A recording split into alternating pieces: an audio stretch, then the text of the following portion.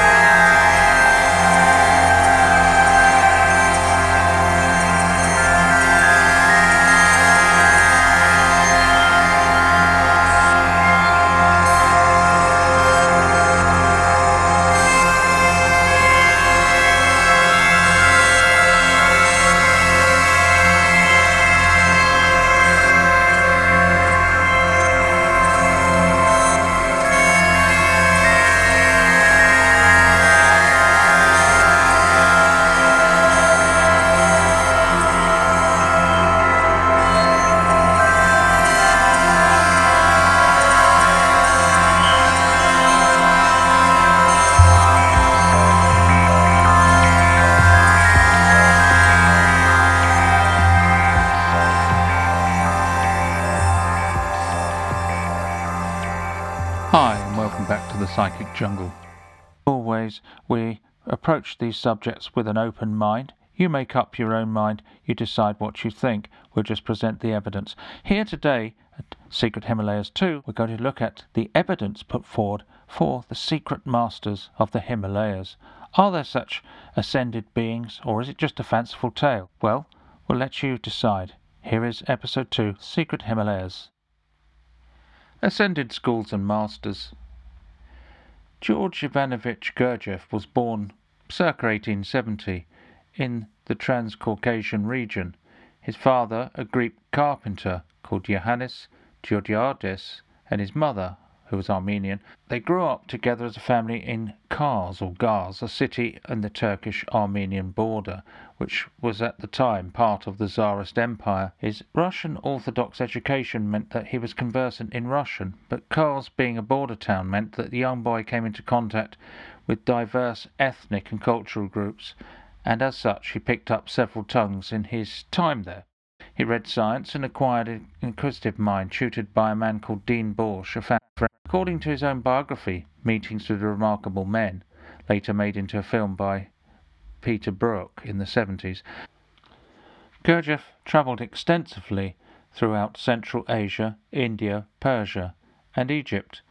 Due to his tendency to obscure the direct meaning with allegory and his overriding sense of humour at the reader's expense, the story is not always regarded as strictly factual. He certainly was never fully forthcoming on the source of his wisdom and teaching. Gurdjieff joined many secret societies, arcane groups interested in ancient wisdom and philosophy, but gradually came to settle on the idea that science and religion could not satisfy his questions. During his travels with a friend called Pogosyan, the pair began to excavate the ruins of Ani, the ancient capital of Armenia, where they soon uncovered correspondence relating to a mystery school called the Samoon Brotherhood. The evidence came in the form of some decaying parchments written by a certain Father Aram. The Samoon had existed as far back as ancient Babylon. Gurdjieff began his search for the Samoon, but during his travels he discovered an ancient map of pre-Sand Egypt in 1887. He temporarily abandoned his search for the Samoon to look into this fragment of the ultimate truth. The Sahara hadn't always been an arid desert. It wasn't really until 3000 BC that this occurred. Therefore, the map of pre-Sand Egypt represented an age before that time, so it was older than 3000 BC. Some further information on pre-Sand Egypt comes from Ouspensky, a pupil of Gurdjieff, who said that he gathered from his teacher that Christianity itself was not so much a teaching of Christ as such, but was taken from pre-Sand Egypt, an Egypt before the one we presently know as the ancient Egypt. Some studies have concluded that ancient Egypt as we know it inherited much of its civilization and didn't actually build, therefore belonging to a much earlier age, such as the building of the Sphinx, which is believed to be part of pre-Sand Egypt and therefore much, much older than ancient Egypt, but had inherited their civilization from an earlier time.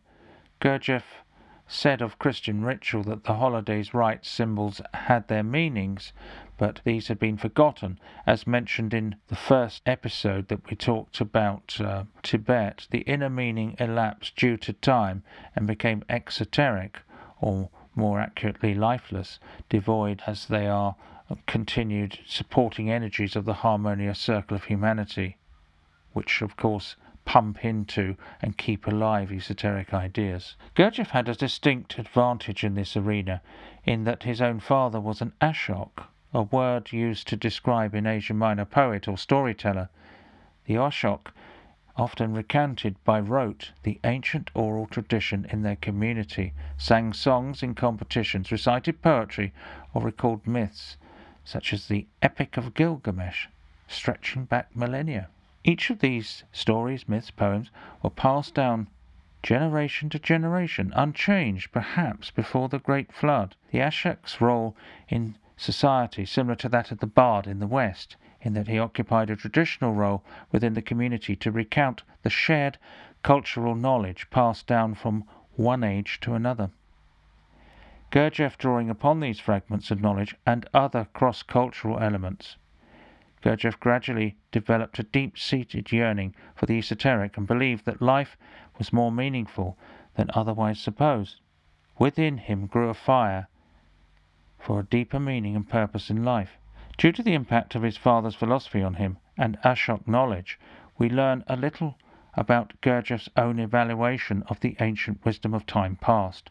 He said, "I was struck by the fact that this legend had been handed down by Ashoks from generation to generation for thousands of years, and yet had reached our day almost unchanged. After this occurrence, a result that crystallized in me a spiritualizing factor, enabling me to comprehend that which usually appears incomprehensible. I often regretted having begun too late to give the legends of antiquity the immense significance that I now understand that they really have." Unquote. During the period after 1887, Gurdjieff travelled extensively. It may be here at this time that he became involved in the intrigues of the great game, politics, to finance his travels. He appears to be involved in many questionable business activities according to his accounts, although never admitted to spying. He joined forces with an organization called the Seekers After Truth, led by a Russian nobleman, Prince Lobodevsky. The Seekers After Truth travelled singly or in pairs, sometimes organised expeditions in search for arcane knowledge, and left no stone unturned in their quests. It's been said that Hitler's own mentor, Horst Hafer, the father of geopolitics, was also a member of the group. Once again he searched out the Samoon Brotherhood during a sandstorm to underscore the clarity and perspective of the higher centres within us. So again, this was using an allegory. Likewise, his accounts of being hit by stray bullets on at least 3 occasions have been described by seasoned Gurdjieffians, such as the late Bert Sharp, as a reference to the 3 stages of initiation towards awakening.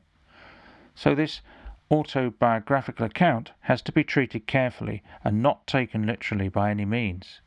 However, there is no doubt from many eyewitness accounts gained from those who met with him that Gurdjieff possessed extraordinary powers and perceptions that set him apart from other men, which lent credence to the fact that he was privy to secret knowledge. After an arduous 12-day journey by horseback and donkey, often blindfolded so the location was not compromised, traversing dangerous mountain terrain, his guides brought him to the legendary Samoon monastery. He crossed a perilous rope bridge across a deep, yawning ravine, and on the other side was invited into the secret place as a pupil. Once inside the monastery, he discovered to his surprise that his dear friend, the prince from the Seekers After Truth, was already there. It is said that he took discovery of this place in 1897 or 1898, about the same time that he came into contact with the Tsarist Buddhist emissary Argan Dorjiev, mentioned in episode 1 of this little series. Inside the Samoon monastery, Gurdjieff was initiated into the ancient mysteries which had come from the times of ancient Babylon, circa 2500 BC, as spoken of in the letters of Father Aram. The monastery was located in Turkestan, which is a huge area encompassing the shores of the Caspian Sea, Aral Sea, Lake Balkhash, and lies between Siberia, Tibet, India, Afghanistan, and Iran, which was Persia at the time. Parts of Turkestan lie within the roof of the world that we've already mentioned in episode 1 of this series. Samun is an interesting word.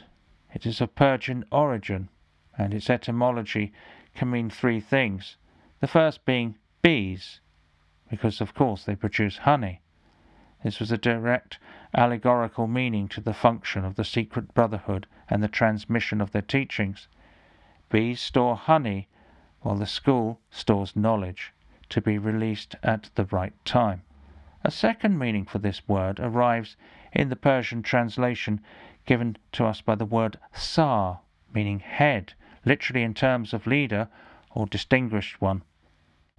Man is the Persian word for the trait of hereditary, of family or a race. Author and student of Gurdjieff, J.G. Bennett, said of the word, I quote, "The combination Samun would mean that the chief repository of a tradition," he said. A third, slightly more obscure meaning is he who preserves the Zoroastrian teachings. Inside the monastery, Gurdjieff relates how he was introduced to carefully preserved sacred dances taught by the means of a life-size wooden stick man. The temple dances were said to form the cosmic language, demonstrating the primordial principles of life. Here he found the symbol of the Samun, the 9-pointed enneagram, which demonstrated the cosmic laws of 7 and 3. Both of these laws are said to govern the universe. Much of Gurdjieff's later teachings are directly related to the understanding of the enneagram, the law of 3, conscious, and the law of 7, mechanical. Samun had therefore delivered what it promised, holding the keys to complete spiritual transformation. Both Gurdjieff and the prince had dreamed of finding everything, and they had done at the Samun monastery. To this day, arguments have raged as to whether the whole story of the Samun is allegorical or factual, or a mixture of the two, to obscure and protect the teachings. Even Gurdjieff's own pupils are not entirely sure on this point. From the few definitive answers he gave, we only know that the Samun Brotherhood had at least 2 centres, one called the Olman Monastery, based in the northern slopes of the Himalayas, where the prince spent his final days, and the other monastery being a 12-day trek from Bukhara. The second unnamed monastery being the place where Gurdjieff and the prince met as guest of the Samun. Its location, according to J.G. Bennett, who studied with Gurdjieff, is in the mountains near Tashkent. Coming to John Godolphin Bennett, J.G. Bennett, he was an extraordinary man by any standards, born into a good family, where he was educated at King's College, London. He was born in June 8, 1897, and went on to the Royal Military Academy to study engineering. He was a gifted linguist, speaking 50 languages, and he became a scientist who specialised in coal fossil fuels. Something of a mathematician, and one of his own personal achievements, he became head of MI5 in British Constantinople, Ankara as it is known now, by the age of 21. During the First World War he was called upon to serve in the Royal Engineers, and while in France he returned home wounded after being in a coma. His early life immediately after the war speaks of tense, introspective desperation. His father died on the way to his wedding on Armistice Day 1918. His autobiography, Witness, he describes completing his Turkish course at the School of African and Oriental Studies, London, only 2 months later being dispatched to Salonika, Greece, and then on to Turkey. Here he got on and excelled in his position as Assistant Liaison Officer at the War Office. Due to the politics of post-war Turkey, there was a great fear of a Bolshevik plot, particularly those stirring up jihads within the British Empire. Millions of Muslims resided in huge swathes of British possessions around the world, and anyone seen as fanning the flames of insurrection had to be investigated. Bennett slowly drifted into the spy business, and his first job was checking out the Mevlevi Sufi order to assess the risks. To the layman, the Mevlevi order are the white-clothed whirling dervishes now see performing spinning dances for tourists. The order was founded by the mystical Sufi poet Jalaluddin Rumi in 1273. Rumi was remembered by his supporters as probably one of the nearest underneath pantheon of important people in Islam, as being one of the closest underneath Muhammad himself, and was known as the Lord. Rather than uncover any plots, Bennett encountered the Mevlevis one Thursday and joined their ceremony and listened to their music and prayers, which overwhelmed him with emotion. Without any reason he wept, and then he noticed others also sobbing at the music. He was invited to attend again, and so began his first contact with Sufism. A lifelong journey had begun. The dervishes talked to him and answered all his questions about life. He soon encountered another tradition called the Howling Dervishes in another part of Turkey. These intoned the names of Allah, grasping at their beards and bringing themselves into an ecstatic state. Then a man in nothing more than a loincloth began to beat himself bloody with a chain. Spikes were driven through his cheeks as he continued to chant. At the climax of this ceremony, the elderly man in the loincloth lay down as two mullahs placed a razor-sharp curved scimitar across his chest and stood upon it. They shouted Allahu Akbar as everyone waited for the inevitable slicing of the supine figure. As he took the weight off the elderly man, he took the sword and demonstrated that his body was completely unmarked by the weapon. Those present remained in transfixed silence, highly elated by the death-defying exhibition of faith. Bennett began to develop a deep yearning for the spiritual, which was to grow into a lifelong quest for the truth. During 1920, via a contact who had similar interests in spiritual matters, Bennett was introduced to George Ivanovich Gurdjieff. The meeting took place in Constantinople, today's Istanbul, and was to become the most important one of any meeting for Bennett, who later said that he had never met a man who understood him more than he understood himself. Their conversations were conducted in Turkish, a language which Bennett was conversant with. Although Gurdjieff left a riveting impression on the young intelligence officer, he was too busy with intelligence matters to commit to the discipline that Gurdjieff was, to quote, probably likely to demand. He did continue contact and visited Gurdjieff at his Institute for Harmonious Development in Fontainebleau, Paris in 1923. Gurdjieff set up a private institute to showcase his ideas, variously called the System or the Work, sometimes known as the Fourth Way. Bennett spent 3 months there in the summer and was greatly impressed by what he saw. At the very first moment he was shown into the drawing room at the Prieuré by Madame de Hartmann, a long-time student of Gurdjieff's system. Bennett, to again be greatly affected by his Russian master. Speaking in Turkish once again, Gurdjieff continued the conversation from exactly the same subject and same point he'd broken off 2 years before in Constantinople. Gurdjieff told him emotions and his body were asleep. Gurdjieff's recommendation to Bennett was to separate his body from himself, and then his emotions would follow. Soon he was set to work in an unfamiliar setting of the scullery, scrubbing floors, serving food and cleaning pots and pans. Then he went on to learn about hard physical labour such as sawing trees and breaking rocks, all long 12-hour days that Bennett was unused to. Discussions, music, group exercise, postures, lectures all followed the day's exhausting work. Bennett fasted and observed how others at the Prieuré also saw firsthand how Gurdjieff was able to create conditions of extraordinary tension necessary to work on oneself and practically experience and see one's own limitations. Bennett saw the mask slip as raw emotion or naked essence began to overtake one's day-to-day persona at the Prieuré, bringing forth what a person really was. Orage, a famous newspaper editor of the time, who had come to talk to Gurdjieff, but soon found that that is not how things worked at the Prieuré. Orage was never seen the end of a shovel or anything like that, soon found himself digging a garden. Before long he was tanned, rippled and muscled, and had calloused hands like a fisherman or labourer. Bennett observed, people changed here under Gurdjieff. It was not all hard work, though. Jokes were played, and the famous Toast of Idiots was held on occasion, with sumptuous banquets hosted by Gurdjieff, also known as G, as his students called him. At these feasts, Gurdjieff would ask people to nominate another diner as a particular type of idiot. Usually after consuming alcohols, people were in vino veritas, but no one was under any illusion that the toasts were anything but another tool to observe and teach people about themselves and others.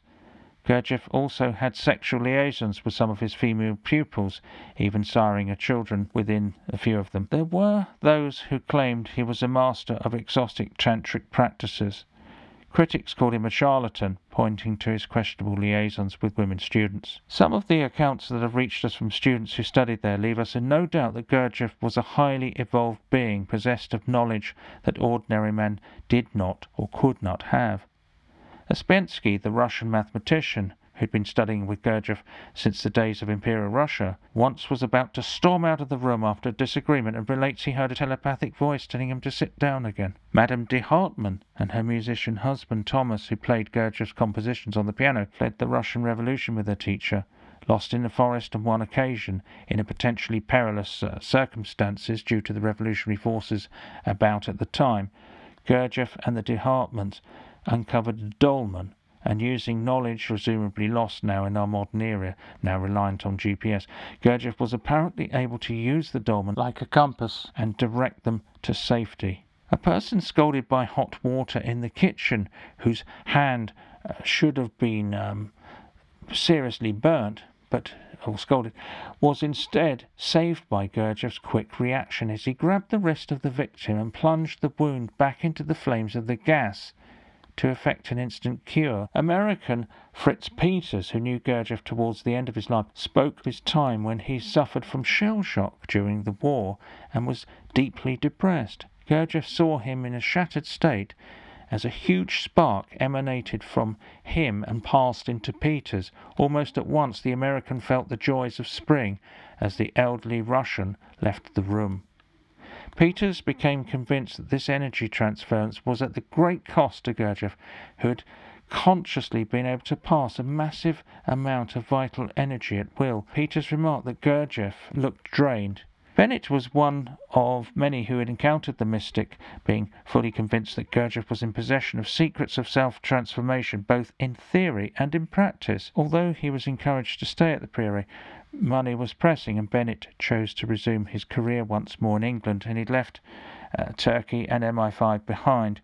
One thing is for certain, though, Bennett, of all people connected to Gurdjieff, knew that the British authorities in India regarded the Russian as a Tsarist spy, and this may have coloured their relationship slightly, although more charitable accounts suggest Gurdjieff used spying to facilitate access to regions otherwise out of bounds to ordinary travellers, and therefore facilitate his esoteric mission. The Silk Road at this time was a bit like the Wild West, and very unlike the life back in Western Europe. That said, destiny decreed that Bennett was not to see Mr. Gurdjieff for another 25 years.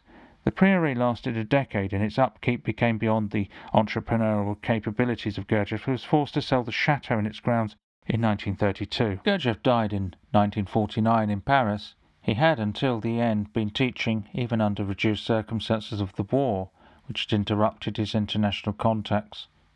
After the war, students gathered once more. Bennett was no exception. This time his contact was more involved and intensive than previous dealings in the 20s. Ginger Bennett had been deeply impressed by his time with Gurdjieff and documented some of his years on his spiritual journey in a series of different books. The pair had discussed Sufism, but Gurdjieff was convinced that Bennett would go on to uncover more knowledge about esoteric Christianity.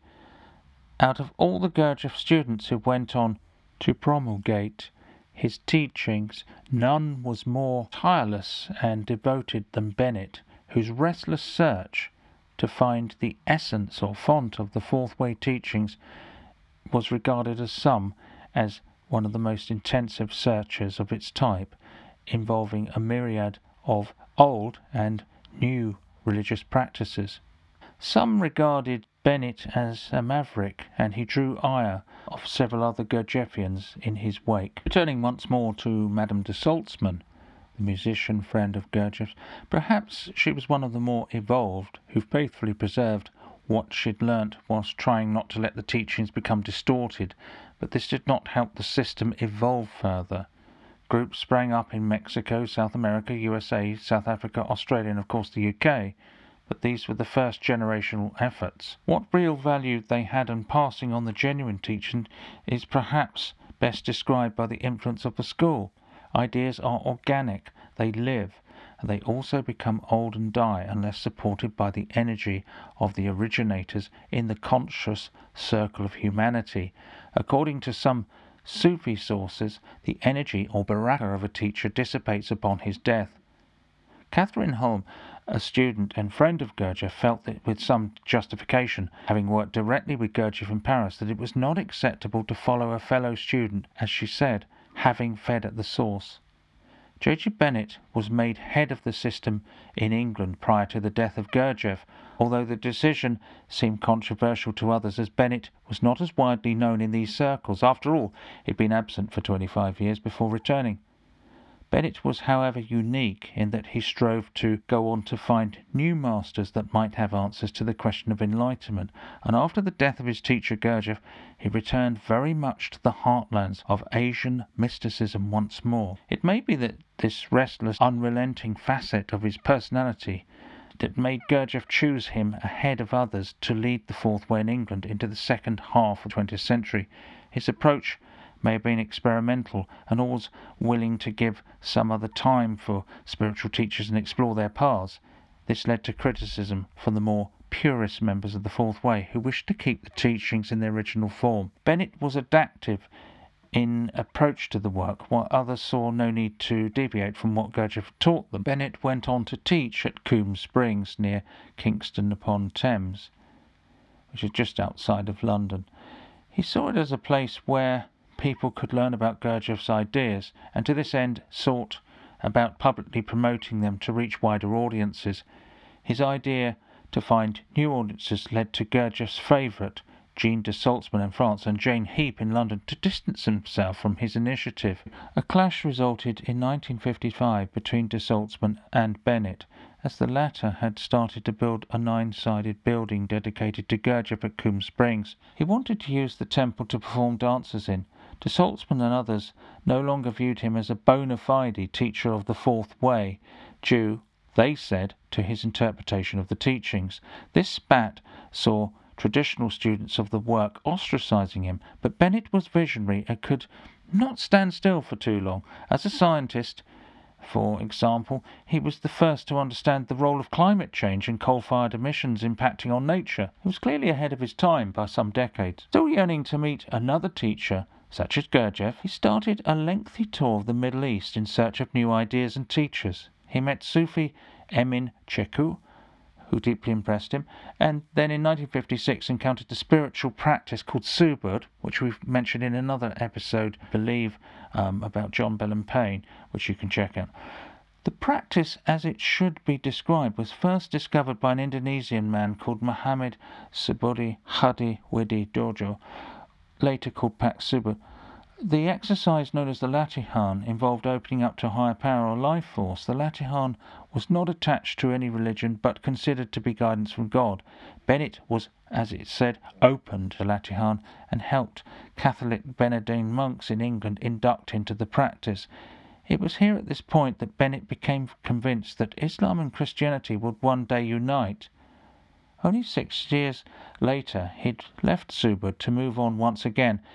He saw visits to Nepal between 1961 and 1963 to a Hindu yogi there. Bennett became convinced that he was uncovering kernels of esoteric truth, as he'd done years before in Paris and Constantinople. It was here at this time that he once again dallied with Sufism. Meeting English-educated Afghani Idris Shah in the 1960s, Bennett had connected with Sufi ideas once more. Shah was a gifted writer and publisher, owning Octagon Press, that published much of the early 60s occult books. These occult connections extended to Wiccan Gerald Gardner and High Priestess Eleanor Bone, who were both friends of Shah. Mr. Shah wrote under nom de plumes, and if nothing else was prodigious. One such book gained notoriety, The Teachers of Gurdjieff by Raphael Lefort in 1966. In a rather disingenuous fashion, the book claims that Lefort had managed to trace these people in a further deceit pointed to Idris Shah as the next possible successor to the Sarmoon legacy in the West. If this was not observed enough, Shah himself built upon this deception as he persuaded Bennett of his Sarmoon lineage. Bennett therefore saw Shah as perhaps very indelibly linked with Gurdjieff because of this so-called lineage or connection. Shah first became entangled with the Fourth Way teachings of Gurdjieff in 1962 when a newspaper article surfaced announcing his contact with the monastery in Asia.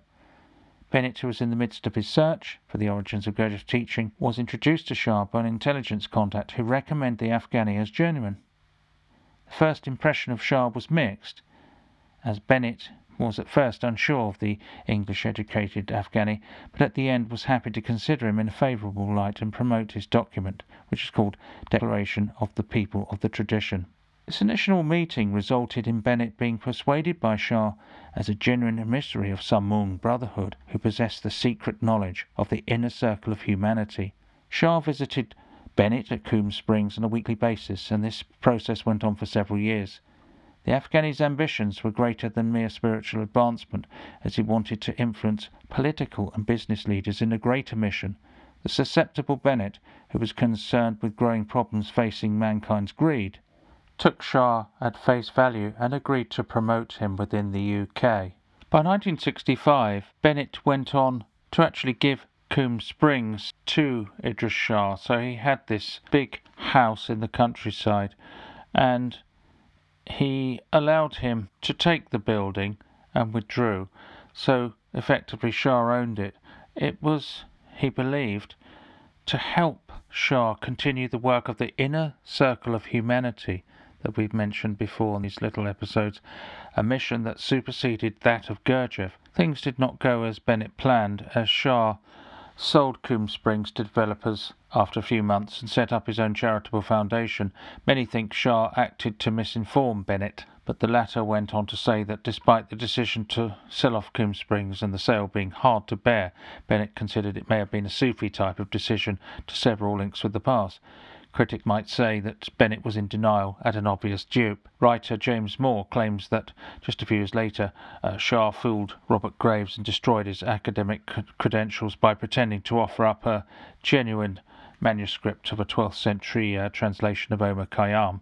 Shah claimed that the work had been in his family for 800 years. The document turned out to be a Victorian copy, and the ruse was soon spotted by publishers and translators of the genre. Graves was slated by academia for the fake work, while Shah failed to deliver the original book that he claimed to have access to. Graves' wife even said that her husband had a complete faith in Shah due to their deep friendship. The scandal was nothing more than a hoax, but one at the expense of poor Graves. Whatever the case for Idris Shah and his claim to be a genuine emissary of the Sarmoon Brotherhood, it didn't affect his success or international reputation. He's still highly regarded to this day. The only Gurdjieffian to accept this tenuous Sarmoon connection was Bennett himself. Bennett, it must be said, stressed the Sufi correlation in all things Gurdjieff, believing his own work to be a continuation of the original flame kindled by the teacher. Looking once more at the fanciful account of Raphael Lefort in The Teachers of Gurdjieff, the entire work sets out to subtly undermine Gurdjieff while at the same time keep his current followers close to the Sufi Naqshbandi cause. Whether Shah and Lefort are one and the same person will never be known, but the seductive myth of higher masters' secret schools nearly saw three victims in the form of the Gurdjieff legacy, the Naqshbandi Sufis themselves, and the genuine Sarmoon legend hijacked by ruthless ambition. The Naqshbandi Sufis are directly related to the Khwaja Ghani, which is a translation of the Masters, a Persian term directly referring to the inner circle of humanity, and is applied exclusively within Sufism of Central Asia during the 10th to the 16th centuries. They are the heirs of the greatly esteemed esoteric knowledge. It is accepted within Islam that their lineage connects mankind with a higher demiurgic force governing the evolution of the planet. Naqshbandi Sufism was founded by Bahauddin Naqshbandi, being based firmly on conscious breathing exercises to increase mindfulness. They employed these breathing techniques that increased awareness during the practice of zikr or prayers. normally on a Thursday, as we saw from J.G. Bennett, who joined other Sufi orders on that day. Naqshbandis talk about an inner life of man and give instruction or guidance on how to live by a set of principles. In 1048, Abu Yaqub Khwaja Yusuf was born in Hamadan, a place in Iran. By his 35th year, Yusuf was considered a teacher and had a circle of initiates surrounding him, including a Turkish master called Yasawi. Settling in Bukhara, Yusuf inherited the turban and walking stick of Salman the Persian, the first of his countrymen to convert to Islam. Salman also had connections with older Zoroastrian religions within Persia. The relics were passed to the teacher of Yusuf by Sheikh Famadi, who is a direct line of the Prophet's descendants. Yusuf became Grand Master, tolerant of all religions, and spoke of the futility of theology, preferring his connection with the Magi. The Magi priesthood, or Zoroastrian fire worshippers of Bukhara, according to J.G. Bennett. Going through this lineage, Bennett asserts there is a direct connection with the Prophet and the Naqshbandi Sufis, who claim Sicilia through the Caliph Abu Bakr. The very essence of Islamic teaching, Khalida, the message of God, to whom truth or haqq is conferred, is adapted from Zoroastrian constructs. Khalida is associated with the colour green and the coming of summer. Even to this day, thousands of Zoroastrians gather at a place called Pir Sabz, or Green Shrine, in Yazd, Iran, during mid-June. The continued success of the Sufis is to avoid clashes with other more orthodox Islamic converts. It could be said that the types of methods used by the Khwaja are comparable to Zen techniques. One historical case in point underscores how leaders could be influenced without the Khwaja ever seeking their favour, and that involved the mighty Genghis Khan, the nomadic conqueror. When Genghis Khan and his warriors were sacking Bukhara, they came across a small village a few miles away, where they saw a humble weaver going about his work on his loom. Due to his apparent unconcern at the invading hordes about him, the Mongols were filled with admiration. Genghis Khan himself asked the weaver why he was able to work serenely when all about him was in mayhem. The weaver, Khwaja Arif, answered, "My outer attention is on my work, my inner intention on the truth." Khwaja Arif was then invited to stay close to Genghis Khan until his death, and therefore became a trusted ally and advisor. Although Genghis Khan and his golden hordes enjoy an infamous reputation among historians, it is recorded that the village of the weaver was left untouched. Genghis Khan died in 1227 and had 2 decades established one of the most successful and long-lasting empires the world has ever seen. Remarkably, the rule of Genghis Khan has 2 seemingly conflicting facets. On the first, an unrelenting colonization. Bukhara, for example, was sacked in vengeance for the death of an ambassador and the city levelled. Ordering exquisite tortures such as pouring molten silver into the eyes and ears of one governor who rebuffed the attempts to establish trade links has not exactly enhanced their reputation from an historical viewpoint. What is seldom discussed that once the Mongols had installed themselves as new rulers, they showed religious tolerance, rights for women, the rule of law promoting meritocracy, and for the first time over tribal affiliations. The Mongol society is therefore a socially mobile place too. The 100 men of Genghis Khan's most trusted advisors included Christians, Buddhists, Muslims, and even animist shaman. The influence of the Khwajagani, Sufis, is unknown, but it may have attempted to safeguard and promote enlightened concepts within his military expansion. Thanks to the religious tolerance shown by Genghis Khan, Islam was able to spread via the Silk Road, and technologies were exchanged between cultures both east and west.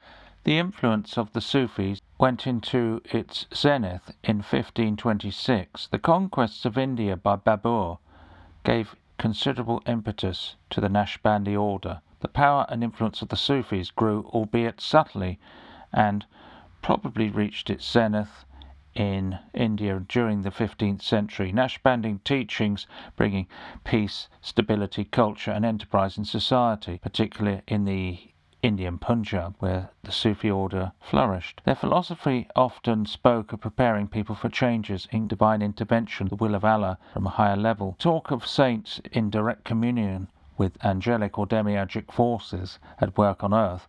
The Naqshbandi certainly seem to believe that they are part of something akin to the harmonious inner circle of humanity, the hidden hand which guides us all. With this, there is a recognition of the concept that affects history and events, perhaps not initiating them, but benignly influencing them. Take the Samung, Naqshbandi, Khwaja Ghani, harmonious circle of humanity, the hidden masters, and the idea of an esoteric centre, where those who search and attain a certain spiritual level are able to receive help from advanced beings, or, more accurately, angelic forces. Bennett certainly believed Gurdjieff's mission was connected to a larger, harmonious plan orchestrated by a divine order. Comments made by Gurdjieff himself to a pupil, C.S. Knott, suggest that there was a greater authority that sent their representative. To another pupil asked about the source of the teachings of Gurdjieff, he answered in a typically evasive response, "Maybe I stole it." Gurdjieff said. The Samoon monastery was found in at least 2 locations, Bennett said. The first is allegedly 12 days' trek from Bokhara by horse and donkey, and as Gurdjieff mentions, 2 rivers on the journey seem to point towards Tashkent. Bennett placed the destination of Gurdjieff's quest and eventual encounter with the Samoon in a place called Sir Darya. Idris Shah and his supporter insist the Samoon were located in Afghanistan. Writer Omar Michael Burke, possibly another nom de plume of Shah, who's self-published, the Afghan offered its thoughts in the book Among the Dervishes, published in 1973, linking the Amordari dervish order with the Samuni. Both this account and that of Martin suggest the Samoon have been closed down, removing themselves to the west. Perhaps Shah again has suggested this story, as it seems to follow Raphael Lefort very closely. Amateur historian Adrian Gilbert wrote in The Magi, Quest for a Secret Tradition. He believes that the earliest traces of the Samung were located, as Gurdjieff suggests, in northern Mesopotamia. Professor Paul Beekman Taylor, who is Gurdjieff's grandson, although not specifically connected with his teachings as a student, knowing the mystic in his younger years through relations, says of the sources of the Fourth Way teachings, he says, "It isn't all that clear to me that Gurdjieff unequivocally claimed that he'd been in Lhasa or any other part of Tibet proper. What he did claim is that he received ultra-esoteric teachings that formed the basis of his own teachings, including the well-known dances, at an almost entirely inaccessible location somewhere in the vicinity of the Pamirs from a group called the Samung Brotherhood. They had yet another sister monastery on the northern slopes of the Himalayas called Olman Monastery. I'm not sure if he claimed to go to this Olman Monastery, but even then I am the opposite of clear when it comes to knowing where the northern slopes of the Himalayas might be." Unquote. Gurdjieff had mentioned acquiring knowledge in Tibet, and here Professor Beekman Taylor mentions Lhasa specifically. Gurdjieff's highly coded book, Beelzebub's Tales to his grandson, which he referred to as a logonymism, this is the word coined by Gurdjieff himself to describe a future message containing objective information placed within the work of art, to be deciphered by initiates. In Beelzebub's Tales, a complex story alludes to the fact that the transmission of knowledge begun by both Hinduism and Buddhism in creating Lamaism, which we would know today as Tibetan Buddhism, was being prepared by the inner circle of humanity who had something uniquely important to pass on to mankind, a new messenger, due to his teachings being suited to the modern psyche. And this we are talking about the early 20th century, so a new Buddha or Muhammad or Christ would be coming. His mission directly sanctioned by the enlightened beings of the inner circle until he was unexpectedly killed by the Young Husband expedition in the summer 1904. If this event was not tragically destructive enough, Beelzebub's Tales alludes to the looting caused by British and Sikh troops at the monasteries, with the obliteration of relics, sacred texts, and other records taken relating to the inner circle's teachings. We must bear in mind at this point that Gurdjieff always had the propensity to write allegorically, and so accounts cannot always be related as factual with certainty. But in this case it does mirror the events of the British expedition, which is named and shamed in his writings for its butchery of the pacifist Lamists. The negative effects of the Young Husband expedition on humanity cannot be imagined, as the transmission of three religions had stopped in its tracks, Gurdjieff lamented. In his account, Gurdjieff explains that due to the beliefs of the horrified inner circle, they wished to ensure the divine messenger Lama Ji was returned to life. It was important that what he knew as chief of the circle passed down to the other six, and as he had not died consciously giving those instructions, they endeavoured to restore his life. The so-called science of death, to decide one's next reincarnation, are of supreme importance to the Lamists. As the 6 Lamas made their connection with Lama Ji, their experiment did not go well, as they poured their energy into his body without performing the necessary connection with his soul first. As such, the result was a massive explosion a mile wide, killing all 6 in the process. Some researchers have tried to weave in the mysterious explosion at Tunguska, Siberia, 1908, into this story. The Tunguska explosion, possibly a meteorite hitting the Earth, caused parts of Western Europe, including London, to be bathed in a strange light in the early hours of the morning. Tunguska was said to be 1,000 times more powerful than the atom bomb, leaving the forests around it devastated. The dates are 4 years apart, however, from the death of Lama Ji, 1904, and the occurrence of the explosion in 1908 stretches all credibility, but the Siberian connection should not wholly be dismissed, even if the above story is. An interesting article in the Epoch Times throws further clues to people connected with the Tsarist emissary Zhorgev, who went on to sign a treaty with Lhasa. Here at last we may actually glimpse one of the silhouettes of the inner circle of humanity and one of its initiates. This is the death of Lama Itigilov. It's a very strange story. I'll quote from the Epoch Times. The body of Hambo Lama Itigilov, who was a spiritual leader of Russian Buddhists from 1911 to 1927, was first exhumed from the grave in 1955 at the Lama's request. When after the third exhumation in 2002, after 75 years since the Lama's death, his body still showed no signs of decay, medical experts decided to examine the miracle. The grave contained a wooden box, and there was a sitting Buddhist Lama in the lotus position. His body was preserved as if it was mummified. However, it was not. The body was covered with silk clothes and fabric. Samples taken 75 years after the body had been buried showed that the organics of the skin, hair and nails of the dead man aren't any different from that of a living human.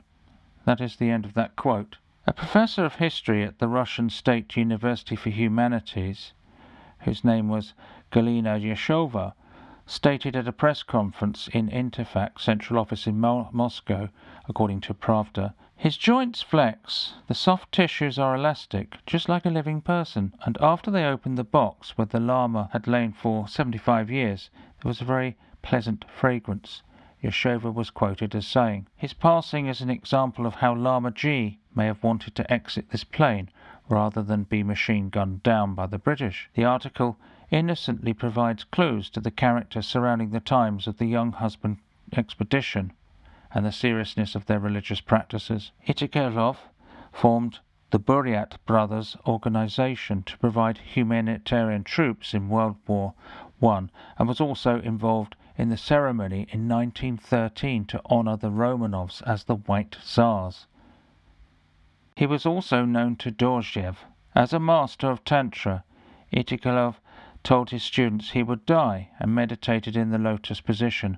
After a few days, the students had noticed that their teacher hadn't moved at all and therefore passed away. His last wish that his body should be exhumed 30 years on to look at his condition. Pathologist Yuri Tampelev is still investigating the mummified monk, whose elastic skin and semi-plastic blood, movable joints defies all explanation. With no evidence of embalming chemicals, dehydration, peat bogs, it's a difficult task. Combine that with the hot summer temperatures of 40 centigrade plus. So far, science has failed to offer any answer to the mystery of the preservation of this llama, let alone how he predicted such a result in the first place. Because of Itigolov's close connection with Doroshev and the Yellow Hat sect, who are involved in the St. Petersburg circles, Tsar Nicholas II, etc., and was responsible for the protection of the Dalai Lama when the young husband expedition arrived, it is quite feasible that these characters that Gurdjieff himself encountered in Tibet, perhaps, and other places, this is almost certain, as Gurdjieff was involved in the Great Game, as attested by the British colonial records in India, seen by Bennett. The question remains, were these characters involved in the inner circle of humanity, or Samung, that he spoke about in his writings and lectures? Is this mummified corpse of Itigolov historical Buddhist proof of the supernatural powers of such people? But was this first-hand evidence of the secret masters of the Himalayas? Thank you once again for joining us. I hope you've enjoyed the show. Do tune in again. Thank you. Goodbye.